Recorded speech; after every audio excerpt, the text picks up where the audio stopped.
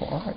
Well, the title of the class is Lost Causes and Worthless Resumes.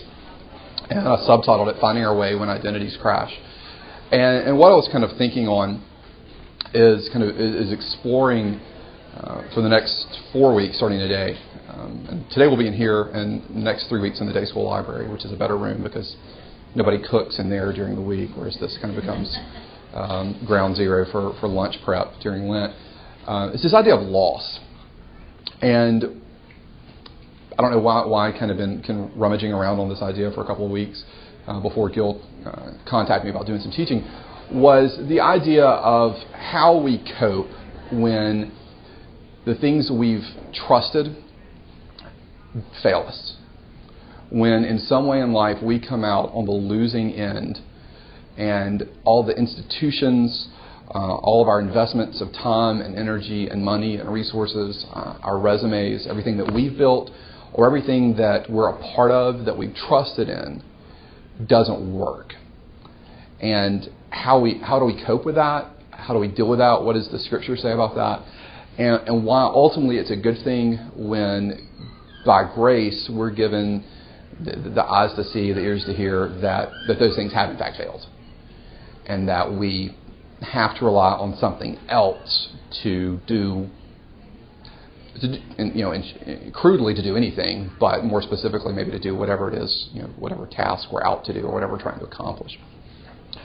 And so the kind of loss that I'm thinking of is something that's obvious, something where in our own lives we've got a hard break.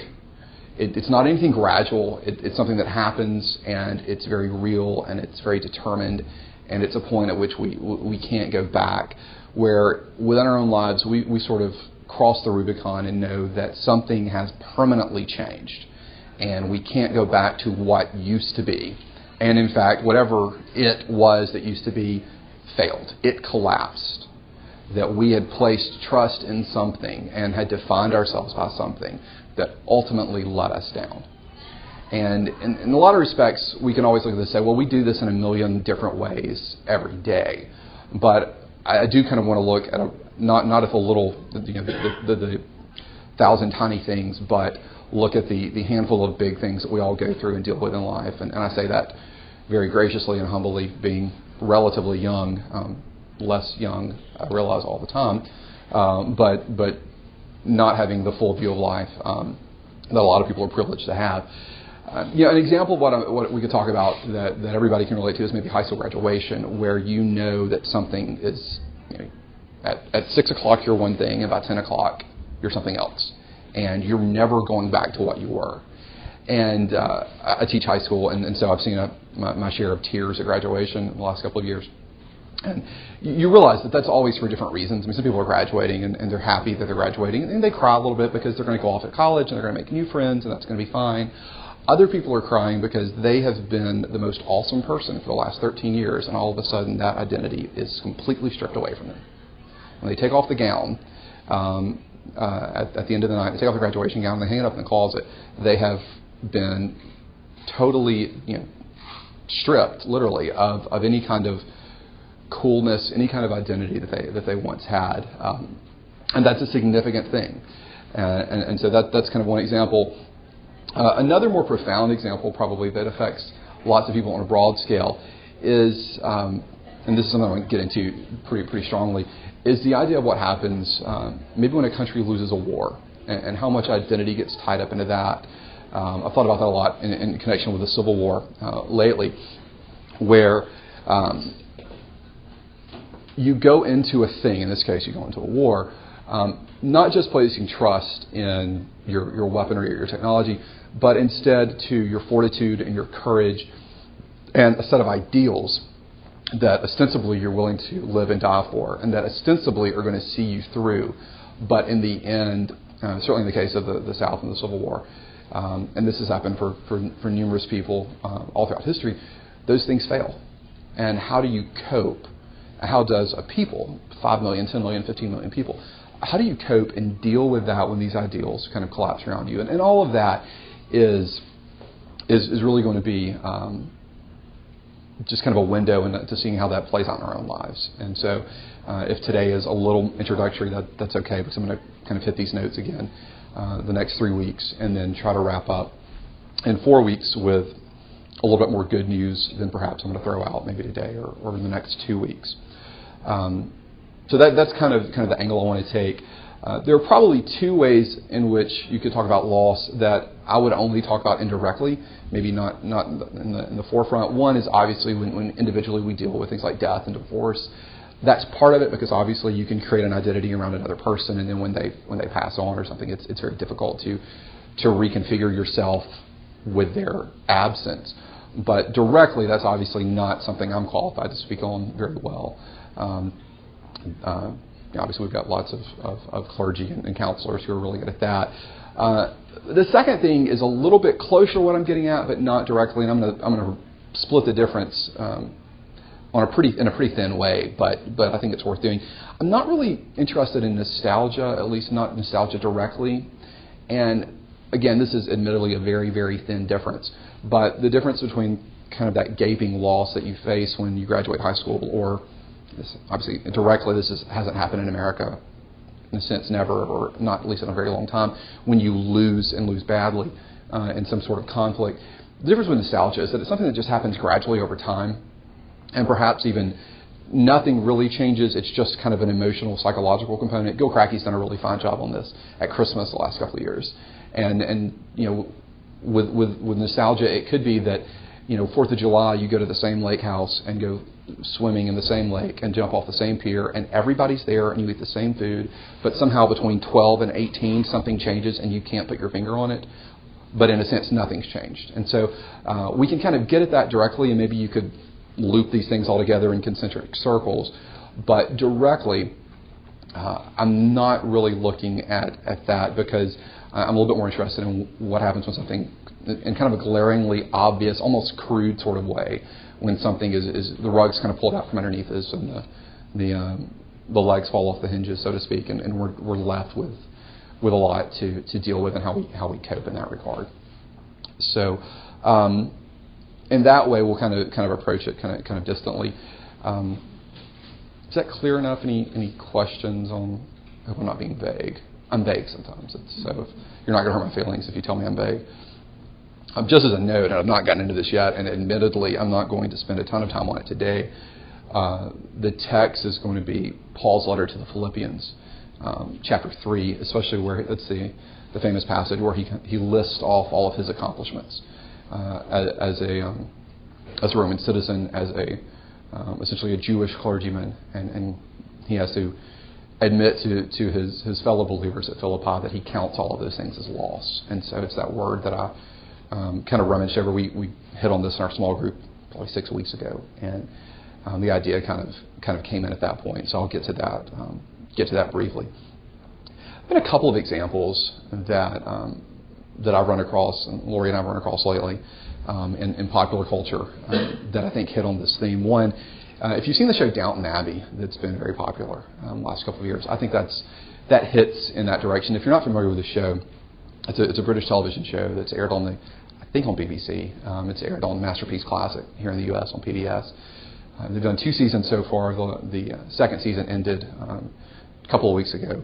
We're kind of in a quandary now on what to do on Sunday nights now if this isn't on. But it's available on DVD, I think, both seasons, and I think you can stream it on Netflix. So if you're not familiar with it, it's really a fantastic show. And it's a period drama set before, during, and after World War I. It's kind of an upstairs, downstairs drama where you've got the wealthy landowning upper class and their issues and the relationship with their servant class below. And there, to me anyway, there is a pervasive theme in this TV show about shifting times and about losing things. I mean, clearly World War I really marked a very, very hard break with the end of Victorian England into the modern age. And that comes up on the show with several characters, either in terms of lifestyle choices and how they choose to live and who they want to date or marry. Even things as little as how people dress, or there's often a comic interplay between the main male character, Lord Grantham, and his mother, played by Maggie Smith, where she's very, very sarcastic, and even just little bitty things that don't quite match up to her Victorian standards, she kind of raises an eyebrow about. And it's never anything serious, but it's kind of comical. But there's a lot of interplay on that show with, again, with these kinds of changing conditions. And it's not gradual either. I mean, World War I certainly was a very hard, clear break, and even though technically England comes out on the winning side, Old England lost. Because as the young men came home, in very small number, unfortunately, Old England was no more, and whatever the New England was, and I suppose you could argue that's still not been settled, it was completely different. And so the sense of purpose for everybody on the show, for all these characters, is very real. This kind of grappling with what is my new place in the world, because the place that I grew up expecting to have isn't there anymore. And it's not necessarily because of something I've done, but it, through war, through economic changes, through social changes, all of it's gone. And so that's something I want to bring back. And admittedly, I didn't have a lot of time to kind of dig up video clips, but I also kind of just wanted to introduce it today without leaning too much on video, which is something I have a tendency to do. But I think that'd be a really good example. And it's something that culturally is pretty popular at the moment. But it's a really strong example historically with a strong television program that's highly entertaining that kind of demonstrates the way in which these changes have taken place. Kind of piggybacking on that, and I don't know how many of you are serious rock and roll fans. There was an album that came out last year that kind of fits in well with that show by an English rock artist named PJ Harvey, who was kind of the quintessential angry white female in the 1990s. But is immensely talented, and in fact, this album that she did last year called "Let England Shake" won England the Mercury Prize, which is kind of England's version of the Grammy Award. And it is a rather dark meditation on World War I. So it's kind of a concept album where she looks at the shift from jolly old England, that's kind of Lord of the Rings, Tolkien-esque, beautiful pastoral, idyllic England, and this very traumatic transition from that to whatever we have today. And she's someone who grew up, in fact, in kind of the English countryside, and so she knew that personally. But if you've happened across that record, and I would encourage you to maybe go home and check it out on YouTube, especially on YouTube, in fact, because, and again, this may be something I can try to bring back in coming weeks. She worked with a famous war photographer to make a series of videos to go along with it that kind of, they elevate the music video art form, such as it is, to something a lot higher than I think the way we're used to categorizing it. And there's a really good exploration there of the shift from point A to point B, and how people who had very much taken pride in an old way of doing things, how they coped when the old way became obsolete, especially when it was accompanied by a lot of death and destruction. Nancy, hi.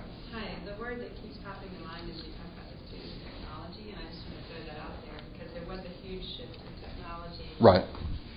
For that time period. And I'm sensing it now myself in my work. And I work with some older, I have people that I manage who are close to retirement, and I have people I manage who are brand new out of college. Right. And the diversity of skills and technology and understanding, and then what I feel that I can do in my job and what I'm supposed to be able to do is dramatic. And right. It's a challenge that I didn't expect to face ever. Right. I thought, I could program the VCR for my parents when I was 10, and now here I am, nearly 40, going, oh my golly, I feel way behind. Right. And I'm only mid-career, and right. It's shocking. So that just popped to mind. I hadn't even thought about it until you're bringing all this up.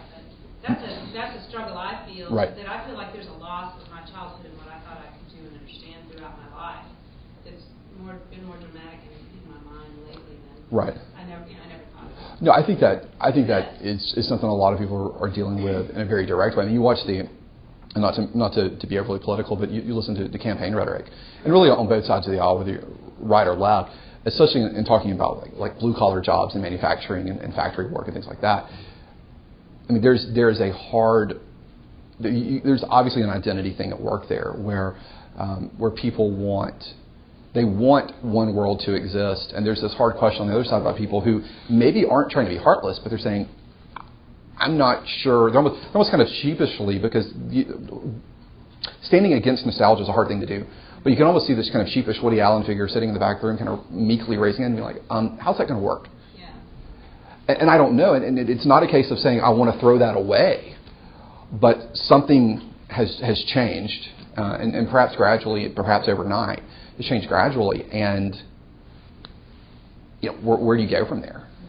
That's one thing, and I'm being recorded, so I'll be vague here. That's one thing I've noticed with my students a little bit. There's always been a kind of a core percentage who felt that a good high school diploma and a lot of just kind of do-it-yourself skill and know-how would work for them. And I've told a couple very graciously, I can honestly say, that may have worked when your parents graduated high school. Maybe. It doesn't work anymore. And if it does, you're very fortunate. That's not standard way of life. And that's a hard thing to cope with. It's a very hard thing to cope with. I don't have a whole lot of sympathy. I'm going to kind of lay my cards on the table here. I'm not overly sympathetic with the Occupy Wall Street crowd, except for the one point, especially people who are roughly my age, where there was some shift between about 1998 to today. There really was, and I don't know what that is, and I don't know who to blame for it. If you should blame anybody, I don't know. Where I am sympathetic is at least there is a little bit of trauma there, where you were told one thing. So you were told for a long time, place your cards in this, and it'll be fine. It's a safe bet. There's not a lot of risk. You do this, and we feel overly confident that in 20 years you'll be able to do this other thing. And all of a sudden, somewhere, the bottom fell out of that. And while I may not be on board with certain prescriptions for solving that problem, I can really sympathize with the feeling that everything we were told to trust in completely collapsed, even all the way down to, I say this as a high school teacher, to your high school teachers who said, "Oh, go ahead and do this, and it'll work out great for you." Which, I'm dealing with 15, 16, 17-year-olds every day, and that makes me incredibly nervous, because I can tell them what's not working, but I've told some of my more advanced students who are really eager about this sort of thing, I've told them, guys, I can't promise you anything. And I wish I could. I really wish I could look you in the eye and say, what, if you go to school and you study this, absent you doing something really dumb, you're going to be in a good position in 15 years. And I can't do that anymore. And that's a really bitter pill to swallow, especially when that change seems to happen like every 5 years. I think that's the difficult thing, because there was a time when, it happened in World War I, or it happened during the Depression, or it happened during Vietnam. Well, you're talking spaces of 20 or 30 years. Now it's 4 or 5 years, maybe, sometimes less than that. And I don't know how to make that even work. And I think that the technology thing, it's easy to kind of fall into a, these darn kids kind of attitude. On the other hand, when those darn kids can step in and all of a sudden, change the world on their laptop at 2:00 in the morning in their dorm room, then what do you do? And that is difficult, because what starts out as what you think is just simply a trend or just some kind of passing fad, all of a sudden becomes some sort of permanent thing that changes the way we do things. Then what? And I think that's kind of a difficult thing. I mentioned World War I in Europe. Obviously, the traumatic experience, I think, for us as Americans, and you could talk about Vietnam to a point, would certainly be the Civil War, where, and this is something that's kind of caught my attention lately. I spent a lot of time studying the war in grad school, probably not enough, seeing as how I never finished a PhD, but I worked on it for a while. But recently, I've kind of found myself kind of going back to this, and it's something that I enjoy, certainly as a hobby, a great deal. And so I'm curious about the way in which that kind of loss affected a large group of people on a psychological level and on an emotional level. And you could chase this rabbit for a really, really long time and see how failed cultural institutions and coping with that led to the creation of new cultural institutions and all that sort of thing. And maybe we can chase that eventually. And as difficult as it is, I want to leave the kind of racial component on the shelf a little bit, but look at especially the emotional and psychological attitudes that Southerners possessed in 1861, and then where they're sitting 6 years later, when all of those all of that stuff had frankly proven to be ineffective. The South went to war for the obvious reasons of slavery and a resistance to technology, even in certain respects.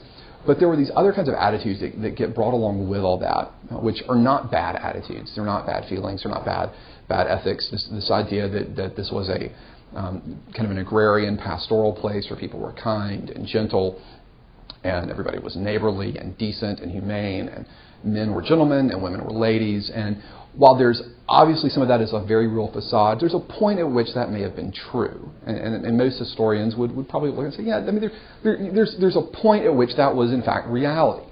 And so when all of these young men, and not so young men, in fact, rush off to war, there's a feeling that those characteristics, those tendencies, those beliefs are going to help them win. That those things are stronger than what the other guys bring to the table. Because the other guy is crude, and he's vulgar, and he lives in a city full of smokestacks, and it's nasty and it's dirty. That the South is kind of the Shire from Lord of the Rings, and that you cross over the Ohio River, and all of a sudden it's like Gangs of New York, if you've seen that movie, where everything's dirty and violent and nasty. That there's this kind of attitude in place there. And in a roundabout sort of way, there's some level of truth to that, some. And obviously we know, though, that in a lot of respects is a facade. But I think the thing was, when those ideas failed, what we dealt with as a region was this sort of regional trauma. Because it wasn't just a case of losing. It's that all of the belief you'd brought to the effort had failed you. It wasn't just that you'd given it everything, but you had all these ideas that you brought with you to the table, and none of them worked. And you could probably even argue that as a region, 150 years later, last year was the sesquicentennial, I think, of the start of the war. I mean, you could argue that's still being worked out in one way or another. I mean, there are all kinds of little towns all over the South that really had their heyday about 1840. And it's been downhill ever since, but nobody's told them. They've not noticed. And you're sympathetic to that. When you grow, especially for people who are, 5th, 6th, 7th generation residents of those communities, I mean, you're sympathetic to those institutions and what they built. But then you also realize, when the steamboat left, sometime around the defeat at Vicksburg, it's been downhill, and they've not noticed. And there's a sense of loss there. And there's there's definitely a kind of a clinging to something that doesn't quite exist anymore. And so this has kind of been an idea that's kind of rummaged around in my head. And Southerners again felt that they were bringing a lot of honor and sacrifice and dignity and even a sense of stoicism to their efforts, but ultimately none of that worked. And to the extent that these were points of pride and emphasis, essentially those things they were gods that failed. And I've kind of rummaged that idea a little bit around it to see how does that play out in our own lives and that sort of thing. And so what really, in addition to the passage from Paul, which I'll get to eventually today, not next week, was this book that I picked up at a thrift store years ago, Confederates in the Attic by Tony Horwitz. I don't know if anyone's ever read it. Do you like it? Yes. Okay, I'm curious for your thoughts on that. Horwitz was a war reporter for years. As a kid, had a Civil War fascination, particularly on the southern end, which he was Jewish and lived in the North, but somehow he, cheering for the underdog, was a little bit more fixated on the South. But he moved back to America, and the story starts out. He buys a farmhouse in Virginia, and in the middle of the night hears cannon fire, and discovers the world of Civil War reenactors, which he didn't know existed. And he goes on this kind of long journey for a couple of years with a couple of Civil War reenactors, but then kind of explores the Civil War fixation in the South that he didn't really know still existed. He knew obviously people studied it, that there was an academic component, and that he knew there was a little bit of a cultural component, I mean, kind of in a Leonard Skinner sort of way, but he didn't realize the extent to which it was alive and well. And it's a tremendous book. It's one of those, I remember reading about it when it came out years and years ago. I think I was still in high school, and I happened to find it at a used book sale, fulfilling my book buying urges. And it kind of sat on the shelf for a couple of years. I just happened to read it a couple of weeks ago, and it's a really good read. But he deals with this where and he's very generous, I think, for the most part, very generous to be something of an outsider, and which he admits. I'm not. That I identified with this when I was 8, in a Disney movie sort of way, but in a real way, he said this was nothing I knew about. He'd been in Kosovo covering like serious wars in our own time, but he comes back to the U.S. and he kind of studies this at a ground level and finds a lot of things that. They give him a lot of my words are failing me here, but he sees this being played out, and obviously he's not dealing with this from any kind of Christian perspective, but he wrestles with how people are kind of cope with a very, very, very bad defeat. So there were a couple of passages that kind of stuck out to me. One of the chapters, he goes to Memphis to meet with Shelby Foote. He doesn't no mention of any noted Civil War professors. He doesn't go off and talk to guys who teach at colleges or anything like that. He had seen Shelby Foote in the Ken Burns documentaries. He'd read Shelby Foote's books on the Civil War. And so he goes to Memphis and makes this great trip. He actually calls a chapter "At the Foot of the Master," which is kind of cheesy. But, and I think actually culturally, if you're going to study, I mean, that's kind of the guy you'd want to go talk to. Can't do that anymore, but at the time would have been something good. And so his interview with Foote, I think, is very revealing because this is somebody who not only studied the war, but grew up in Greenville, Mississippi, was a friend of Walker Percy's as a child, lived next door to Will Alexander Percy, who has a hymn in our hymn book. And so there's a little bit more of an intimate connection as opposed to somebody who, not to put this down because this was me to a point. It's not somebody who just identified with it academically, but somebody who really on the ground had kind of a stake in this. And so Horowitz asked him a couple of questions. And so I'm going to read just briefly a couple of paragraphs and then one more kind of select quote. And I'll say this as an introduction. Horowitz goes to meet Foote, and he's kind of awestruck. I mean, he sees this guy who is almost a caricature, not very, not easy to peg down. And so all of these kind of canned questions he had ready for him kind of go out the window initially. Pretty quick. When I finally lobbed a question that is, across the bed, why was the memory of the war so enduring? Foote smashed it straight back. Because it's the big one. It measures what we are, good and bad. If you look at American history as the lifespan of a man, the Civil War represents the great trauma of our adolescence. It's the sort of experience we never forget. Foote lit his pipe. I lobbed another one. Why did the South in particular cling to remembrance of war? It was fought in our own backyard, he immediately replied, or front yard, if you will, and you're not apt to forget something that happened on your own property. I was raised up in a rough and tumble society. I was in a lot of fist fights, maybe 50 in my life.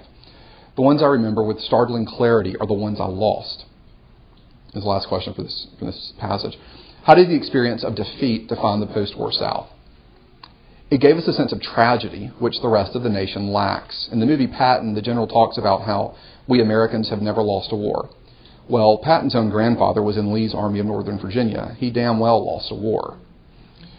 And there's another selection we'll get to in a minute. But again, he's kind of setting the stage, saying, when you live through something, I mean, you can completely remove the metaphor I'm making here to deal with this in our own lives. When you live through something, and it happens to you in your front yard or in your backyard, and you lose, and perhaps even lose badly, that's something you forget, and it's something that you deal with and you carry with you, and it's a part of you that you have to look at and say, well, I lost that, and especially then you realize, well, not just a basketball game either. You lost something a little bit more significant, and so that's something we have to kind of wrestle with, I think, in light of the gospel. Any questions? One more reading from this, and then I'll actually move on to the Bible. You got anything? You read it? I loved it, yeah. Okay. I did too. I'm a sucker for any kind of creative nonfiction that has this kind of on-the-road kind of quality to it. Warren St. John's book on Alabama fandom actually fits in with this quite well. I may have to go back and see if there's anything to say in that regard, because, again, there's a sense of loss. The Ole Miss chapter, I think, would be especially poignant. No offense if you're a graduate of the University of Mississippi. But, one quick passage, and there's a bad word, so forgive me. Talking about these ideas of values that fail. Foot's retroactive allegiance to the Confederacy surprised me. It was the honor-bound code of the Old South. One's people before one's principles, the straitjacket of scorn and stigma. And this is Shelby Foote talking. It's a bunch of shit, really. But all Southerners subscribe to this code to some degree, at least male Southerners of my generation. In Foote's view, the same stubborn pride had sustained Southerners during the Civil War. It's what kept them going through Appomattox, that attitude of, I won't give up, I will not be insulted. And so, kind of wrapping this up for now, although by all means I welcome questions or comments. What he's getting at is an idea that keeps you on the field. It keeps you playing. It keeps you competing. It keeps you dealing with cold nights and hungry stomachs and summers full of mosquitoes and malaria. And you stay at it. And you give and give and give and give, and that ultimately it still fails and it doesn't work. And so there is this trauma, and he used that word, the trauma of our adolescence, which is a great phrase. This trauma in terms of what now? Because we had placed extensive hope in a laundry list of honorable, noble attitudes, and they all failed. And we had physical institutions, governments and churches and armies that were also undergirded by that, and they just didn't work. Now what? And so, it wasn't just, again, it wasn't just a case of losing a war, because, in that case you could say, well, Alabama lost a basketball game yesterday to Ole Miss, incidentally. And that's what I get for saying bad things about Ole Miss. But it was ultimately just a basketball game. But losing a war, losing your home, losing your livelihood, losing friends and family and so forth is pretty significant. And when the things that bring you to that point don't sustain you, and again, you're looking at kind of gods that failed, when everything is, as Margaret Mitchell said, when it's all gone with the wind at the end of the day, then what? And so I wanted to look at Paul and see what he has to say. And I don't think there are Bibles in the closet, so I'm sorry about that. But it's a couple of verses, so I'll read it if that's okay, and we can kind of go from there. So chapter 3, Paul's letter to the Philippians. Finally, my brothers, rejoice in the Lord. To write the same things to you is no trouble to me and is safe for you. Look out for the dogs. Look out for the evildoers. Look out for those who mutilate the flesh. For we are the circumcision who worship by the Spirit of God and glory in Christ Jesus and put no confidence in the flesh. And this is the key passage. Though I myself have reason for confidence in the flesh also. If anyone else thinks he has reason for confidence in the flesh, I have more. Circumcised on the 8th day, of the people of Israel, of the tribe of Benjamin, a Hebrew of Hebrews, as to the law a Pharisee, as to zeal a persecutor of the church, as to righteousness under the law blameless. But whatever gain I had, I counted as loss for the sake of Christ. Indeed, I count everything as loss because of the surpassing worth of knowing Christ Jesus my Lord. For his sake I have suffered the loss of all things and count them as rubbish, in order that I may gain Christ and be found in him, not having a righteousness of my own that comes from the law, but that which comes through faith in Christ, the righteousness from God that depends on faith, that I may know him and the power of his resurrection, and may share his sufferings, becoming like him in his death, that by any means possible I may attain the resurrection from the dead. I'm going to stop there with verse 11 and pick up with verse 12 later on. So, any thoughts on that? And I'll kind of sum up for a few minutes. I keep thinking back to technology, but Sure. In terms of what Paul is saying, all of those things that marked him out as significant were earthly things and were things that were incredible in the minds of the people that he was in the culture with at that time. And just touching back to my thoughts on technology, what's so frustrating to me is the dichotomy between what's lasting and what appears to not be lasting. Right. So, No, I think that's a good one. Because the work I do is cutting edge technology, but I have a hard time finding meaning in it because I don't think it will last. Right. And that's really frustrating. Do you mean in terms of the finished product or the means of accomplishing the work? Yeah, both. All of it. Both. Wow. Mm-hmm. And how do you work when you don't feel like there's meaning? Right. Yeah. So And I think a lot of jobs feel that way. You know. Yeah, and I think, and he, in fact, the interview with Foote, he talks. Shelby Foote makes a comment about how, in a way, he's very nostalgic about what it would have been like to have been one of those people, whether it was a soldier in the war, just somebody who lived in the 1840s or 1850s. And he said, their minds weren't cluttered. They knew what they were doing would probably last. And to an extent, that's not true. I mean, a tornado comes through and the house you built doesn't last. But there's a point at which he was exactly right. And that's something I think we face in our own time and place a lot more than maybe was faced certainly 200 years ago, maybe even as recently as 25 or 30 years ago. And I think emotionally and psychologically, that's a struggle. And it's not just something that, it's not just some kind of bourgeois grief session. It's something that people actually have to deal with on the ground on a day-to-day basis. And it's very, very difficult. Especially because anything we do is ultimately fleeting. I mean, I ran across this website the other day, and these people are comparing the quality of LL Bean Oxford button-up shirts from today as opposed to 30 years ago. And there's this sincere belief that the ones 30 years ago were better. And they may very well be. And there's a real complaint because all the new ones are always this non-iron material, and everybody wants the original 100% cotton. You have to iron them yourself. They don't have the kind of sheen to them. I'm sympathetic to all of that, but I'm fully willing to believe that quality has declined. Fully willing to accept that.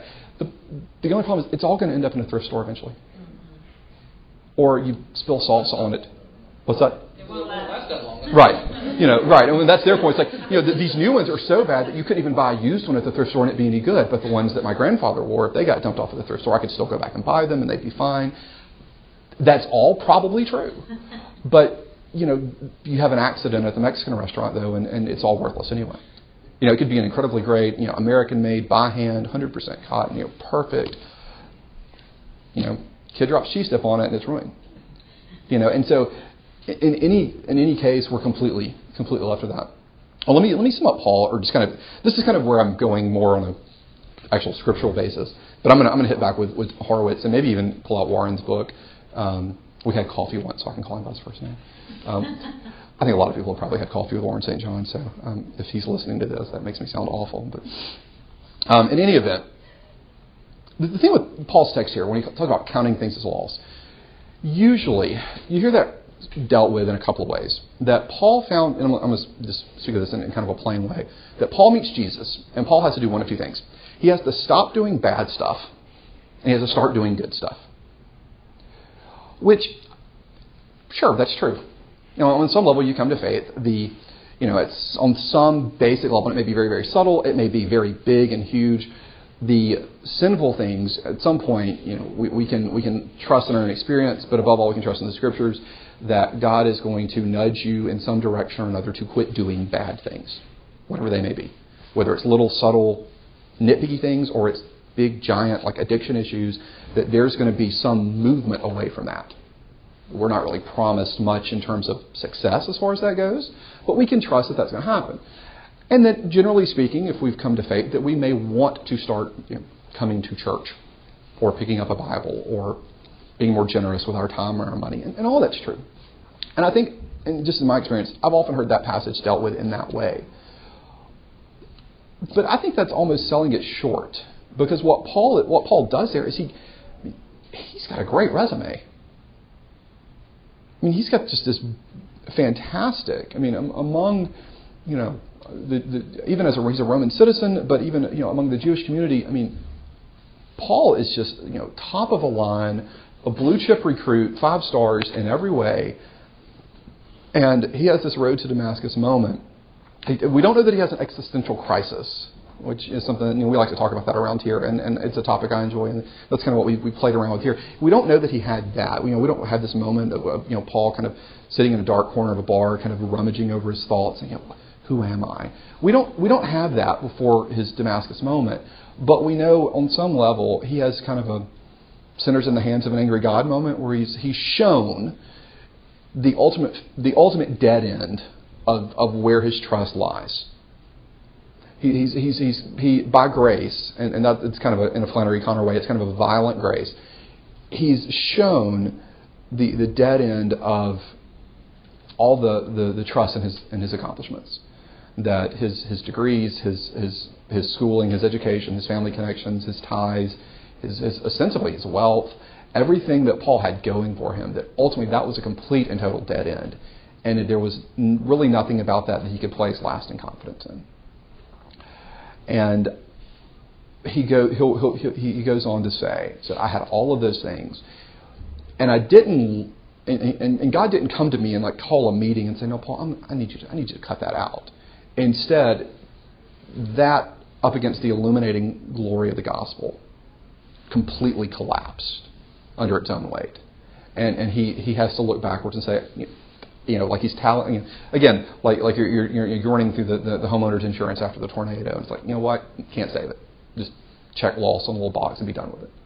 And that's what Paul has to do. He has to go backwards and look at his life and say, this has accomplished absolutely nothing.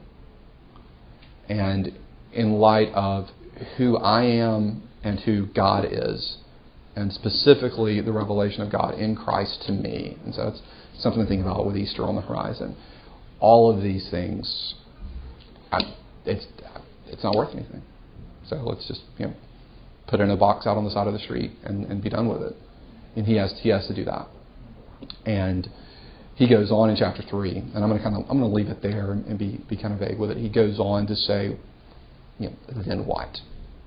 And again, I would argue probably the rest of that chapter also, this often gets left out. And again, you get stuck with frankly what can be at times a superficial analysis of the text. And I say that very, very gingerly with limited education in that and limited experience. But I think to look at that and see that Paul is speaking something that we can identify with in our time and place when we do look at a job and feel like this is going to be obsolete in 5 years, what am I doing? Or I can't trust that what I'm telling the people I'm in charge of, I can't trust that it's meaningful. We can go back and look at Paul and say, you know what, everything that he had done as well was also meaningless. Because the thing is, even though it was, Paul's occupation was in some sense religious and theological, it was his way of life. It was his identity. There was a lifestyle involved there. It wasn't just it was both that, and it was in some senses a paycheck. I mean, he had a lot going for it. And Will, please.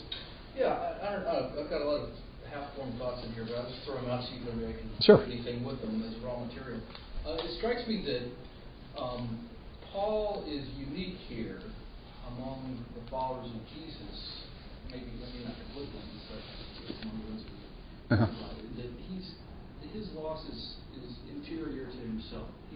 Externally, anybody would look at his resume and say it's pretty good, and right. even so that the Jews are downtrodden by the Roman Empire or whatever. Compared to everybody else, they got pretty good, right? These positions he has are still recognized, they still exist. They haven't been all, they don't have to bow to the emperor or all this sort of right. stuff. He has status. And yet he counts all that as loss.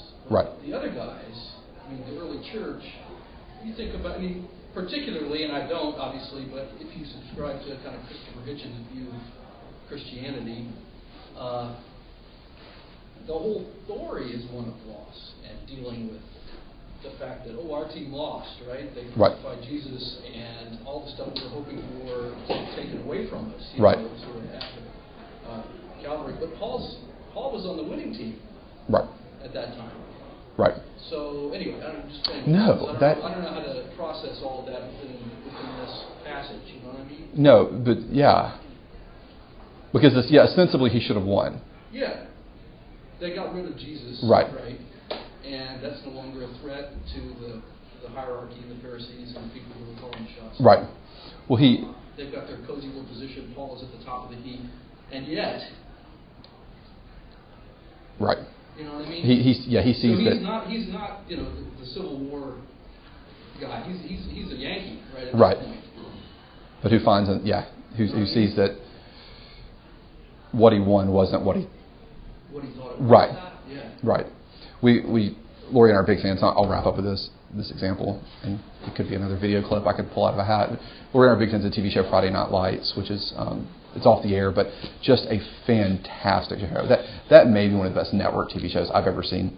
And not really giving anything away, but at one point in the series, the high school is split into two schools, and there's some gentrification and some kind of racial politics kind of going on. And a really great player on the good school is found to be zoned for the lesser quality school, and the new school is having really hard times with the football team. And the coach kind of has this little jersey burning ceremony where it's a chance to kind of start from scratch. Let's forget about this disaster of fall practice and our first game and everything. And at this point, the new kid has come along, and he's got on his T-shirt from his old school. And he doesn't have a jersey to pick up and throw away, so he takes off his shirt from the good school, the school that had been to the state finals like 3 or 4 years in a row. He takes it off and he throws it in the fire. And he realizes that the winning team that he was on, I mean, he was forced out of it, but I don't know. You could argue that Paul was forced out of it too, and God Himself appears to you on a dirt road and says, "Stop." It wasn't just like, well, I've been mulling this over, and I think I'm going to, No, I mean, there is a hard, fast, proverbial gun to your head that says, this is over with. And I think that's because Paul had a stake in this in a way that others didn't, which to me, vis-a-vis Hitchens, who in a certain sense was a real hero of mine, that validates the faith even more, that here's somebody who had every reason to stay in his position and Roman citizenship to boot, and said, nope. I'm going to count. The psychological profile. That's an excellent way of putting it. Yeah, absolutely. Well, we'll do this again next week in the day school library if you're interested. So I'll close this in prayer and we'll be done. Father, we thank you that in the midst of great turmoil and great strife that you are permanent, that the gospel is real and is ever present, and we can place all of our hope and faith in that. In Christ's name, amen. Thanks, y'all.